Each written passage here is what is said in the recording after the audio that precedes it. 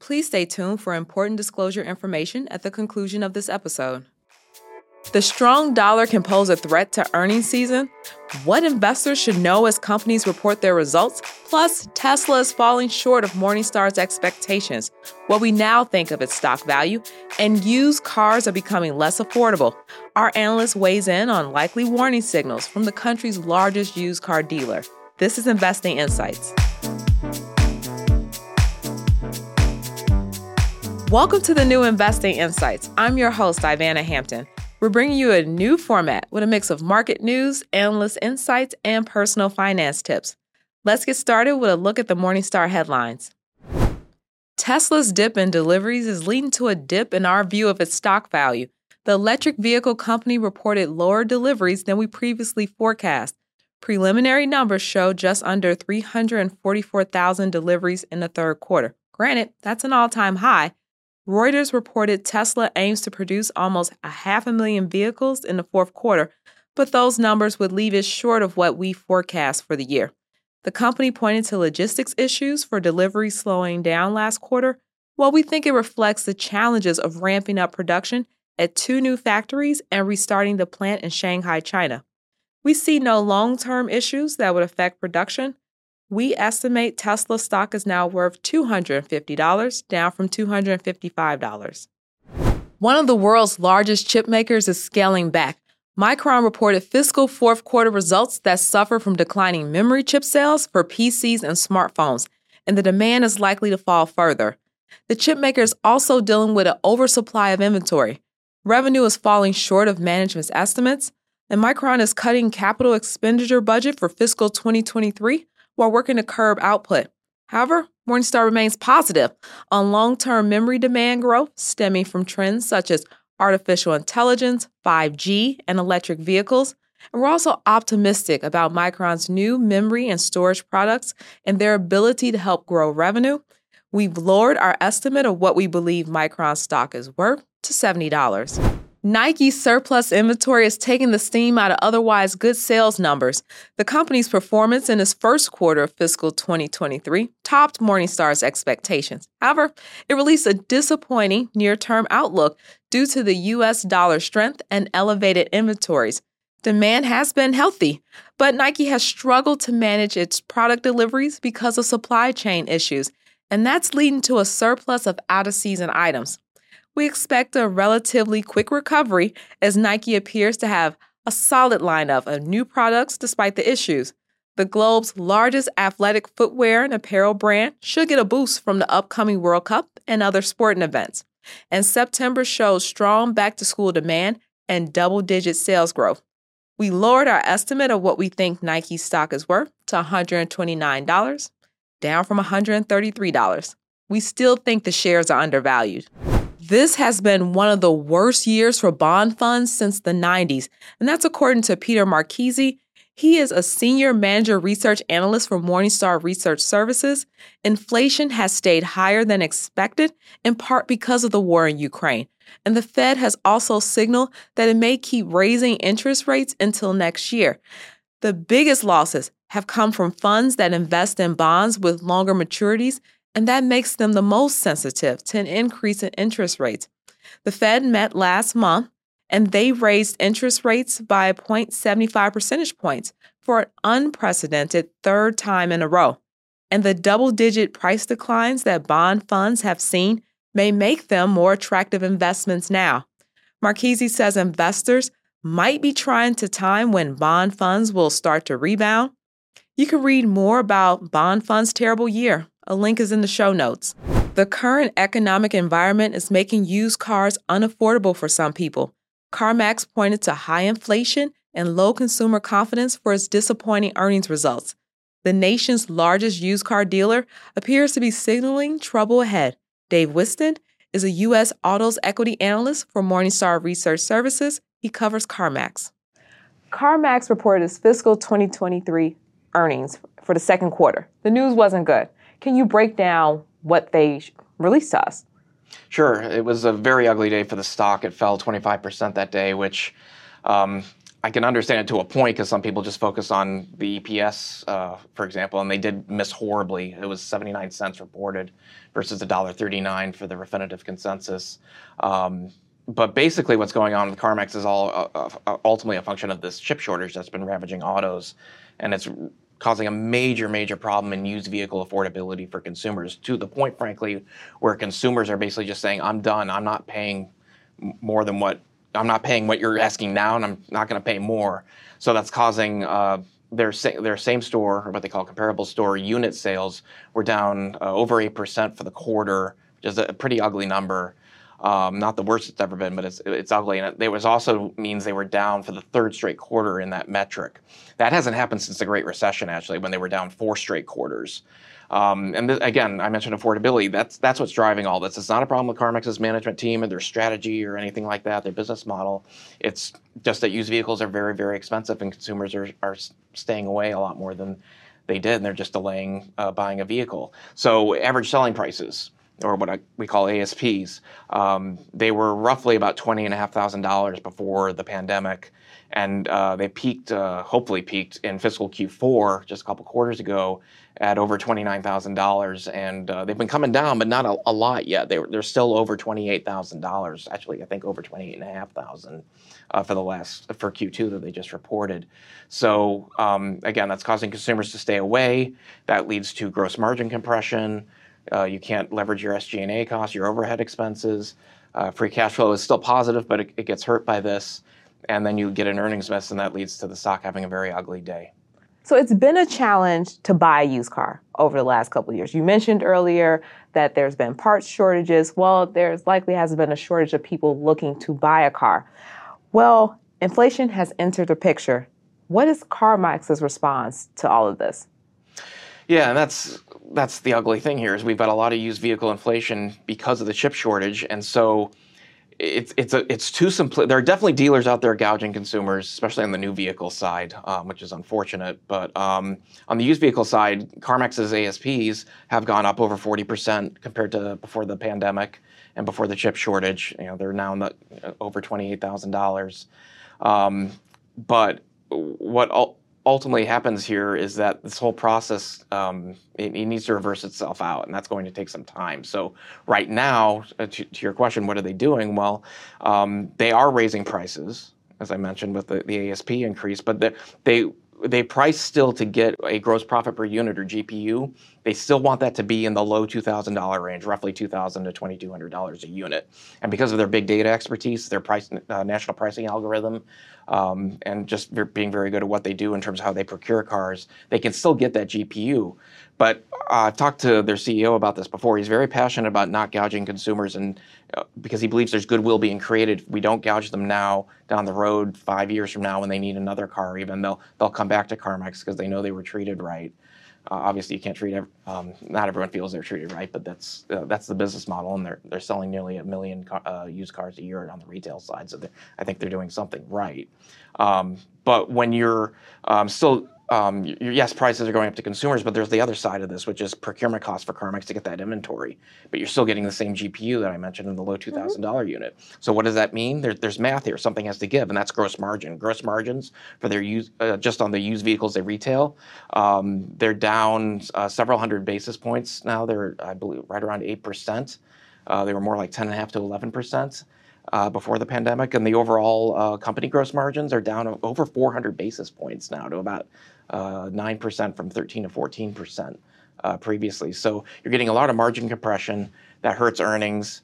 That ultimately, again, leads to a 25% fall in the stock price, and in my opinion, a buying opportunity for the long-term investor. But it's early. So CarMax also finances car purchases, and the Fed is raising interest rates, and that's making car loans more expensive. What is the company doing to address that? Yeah, so they also have a very lucrative finance arm called, they call it CAF. It stands for CarMax Auto Finance, and it basically relies on the asset-backed securities market, or the ABS market. So they're still originating well over $2 billion worth of loans every quarter. The originations are roughly flat, though, year over year. They are passing along some of the interest, the higher interest rates, because they have funding costs what's effectively a bank. And they are getting, on the ABS deals, they are getting what's called the collateral spread. That is getting narrowed. But the interest margin on CAF earnings has gone up before the loan loss provision. You've got some higher loan loss provisions, of course, to a point to one normalize things after a lot of erratic accounting that went on when the pandemic first started on estimates for the loan loss provision. But also macroeconomic conditions have worsened slightly, but they're not heavily reliant on the subprime borrower, for example. So I don't think you need to worry about a low quality credit portfolio. But as I mentioned, originations are flat. Some of that is I think CarMax is choosing to be just a tad more selective. Mm-hmm. I haven't heard anything about a massive pullback, but there's also in the used vehicle space, there's been a huge increase in penetration by credit unions. So customers have the option to go through CAF or other lenders, and some customers are choosing to go to another lender. But I see nothing that makes me say the CAF business is in a lot of trouble. All right. So what do you think of CarMax stock value? I do like the stock a lot. It's one of my favorite names, honestly. I've been covering this list for 15 years, and CarMax is definitely up there in terms of great quality and a great business. And we're not, as analysts, I'm not allowed to own it, unfortunately, and I really wish I were allowed to, because it's a great business I'd love to own, especially at a recent price in the mid-60s. I do stress, though, I mean, we haven't really experienced, if we are going to have a recession in the U.S., we haven't experienced the full head-on brunt of it yet, so things could certainly get worse with the stock. I do think for the long-term investor, though, the stock is a very attractive investment, and it's certainly well undervalued. It's a 5-star stock as of now, with a fair value estimate, I believe, of 155, if I'm remembering correctly. So it's the kind of name I think it really, like a lot of things, there's just been so much volatility you want to endure, and how patient do you want to be. Mm-hmm. But on my coverage list, which I admit is a very cyclical one, and being autos, but this is definitely one of the higher quality names I cover in a great business. And I think right now it's cheap, and frankly, it's really undervalued. Are there any other names that you would recommend besides CarMax?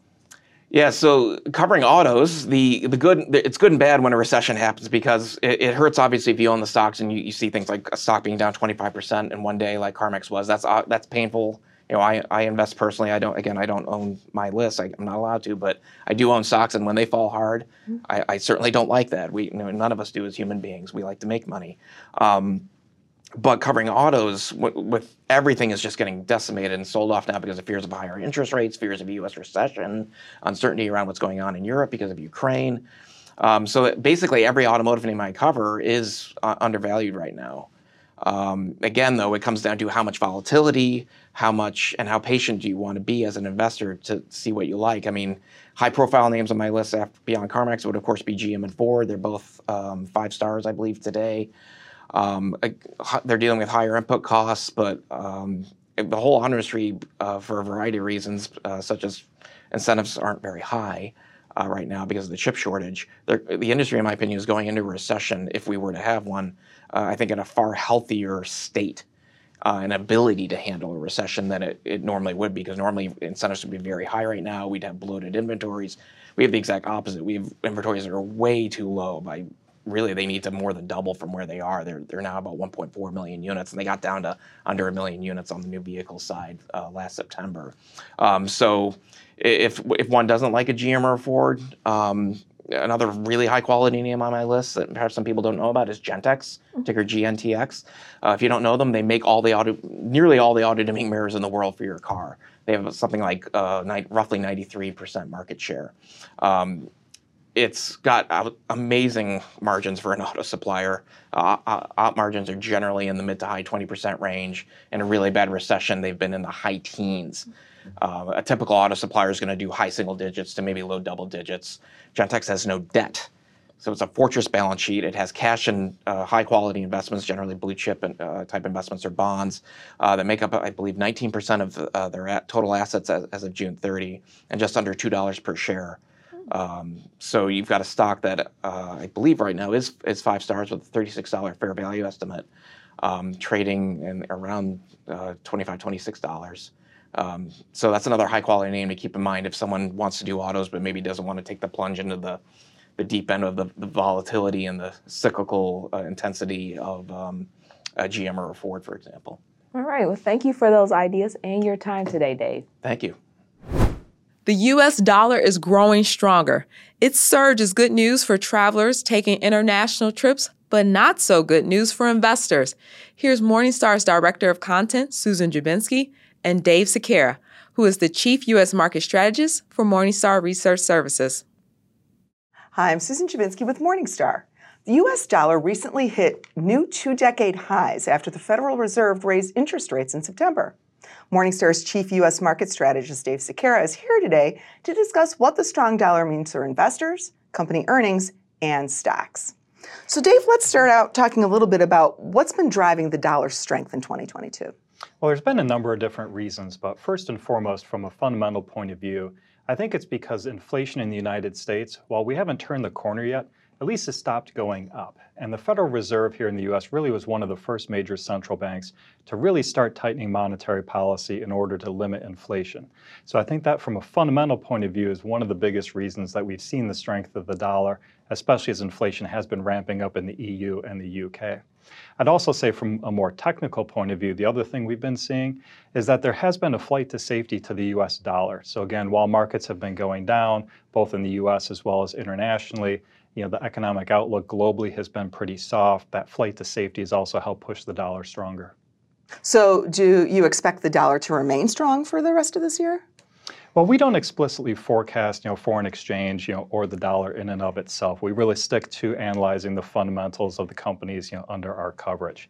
Now, having said that, I would say that in an environment that as long as inflation in the U.S., doesn't continue to start ramping back up, and we do see inflation running hot in those other areas within the world, then yes, the dollar probably will remain strong for the foreseeable future.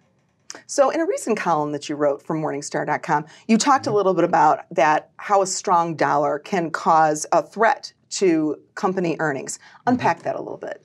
Well, specifically, that's going to be for those global companies that have a lot of earnings in foreign jurisdictions. And essentially, it's going to be what's called, foreign exchange currency translation in accounting terms. So essentially, that just means that when you have those earnings in a foreign currency generated overseas, when that company translates that back into U.S. dollars, for every amount of foreign currency that you have, you end up getting less dollars back in the United States. And so that will be a headwind to earnings growth for those companies. So Dave, what types of companies tend to suffer the most when the dollar's strong? Well, again, as we mentioned earlier, it's those companies that do have a significant portion of their earnings coming from overseas. But from a fundamental point of view, more specifically, I'm also concerned about those companies that might have a mismatch between their revenue and their operating costs. So for example, if their operating revenue is in US dollars, but then their costs, would be in that foreign currency, you can see, an expansion in their margins, which of course, would be good for the company as the foreign currency is, cheaper. Or conversely, if it's the opposite way around, and they're generating the revenue in that foreign currency, but their costs are in US dollars, that then could actually impair and constrict their operating margins, which of course fundamentally could reduce the value of that company. So then, Dave, how should investors be thinking about companies that may see their earnings get nicked by the strong dollar? Is this a reason to sell? Or are earnings disappointments that are maybe driven by that strong dollar something to sort of just, gloss over as long as the long-term story is good? How should they think about it? Well, I wouldn't say it's a reason to sell. It's certainly going to be a reason to dig in a little bit deeper and really understand how that foreign currency translation, may be impacting the fundamentals of the business of itself. So we look at that foreign currency translation as an accounting change, which is really just going to be a one-time hit in earnings. So unless you expect that the dollar would continue to keep appreciating at a similar rate, it'll hit that one quarter, but then it really won't hit in the quarters, thereafter. However, our equity analyst team, they're really looking at, the underlying fundamentals, of that company. So they would be looking for instances that the fundamentals could change because of the difference in those foreign exchange, valuations. And if that were to actually impair the company, then yes, it could be a reason that, it may be enough to push the stock down. And of course, you'd want to sell ahead of that.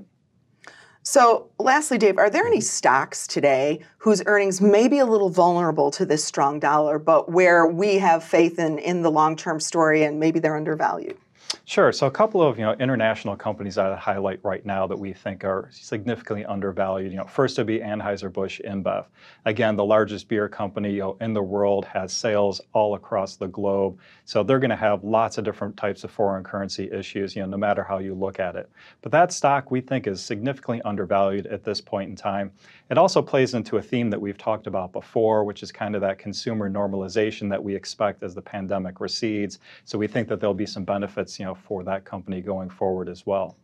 The next one I would mention would be SAP. So again, a large German technology company. So that one has been under pressure. That one I think is traded off, over 40% year to date. So that's trading well into undervalued territory, in our view.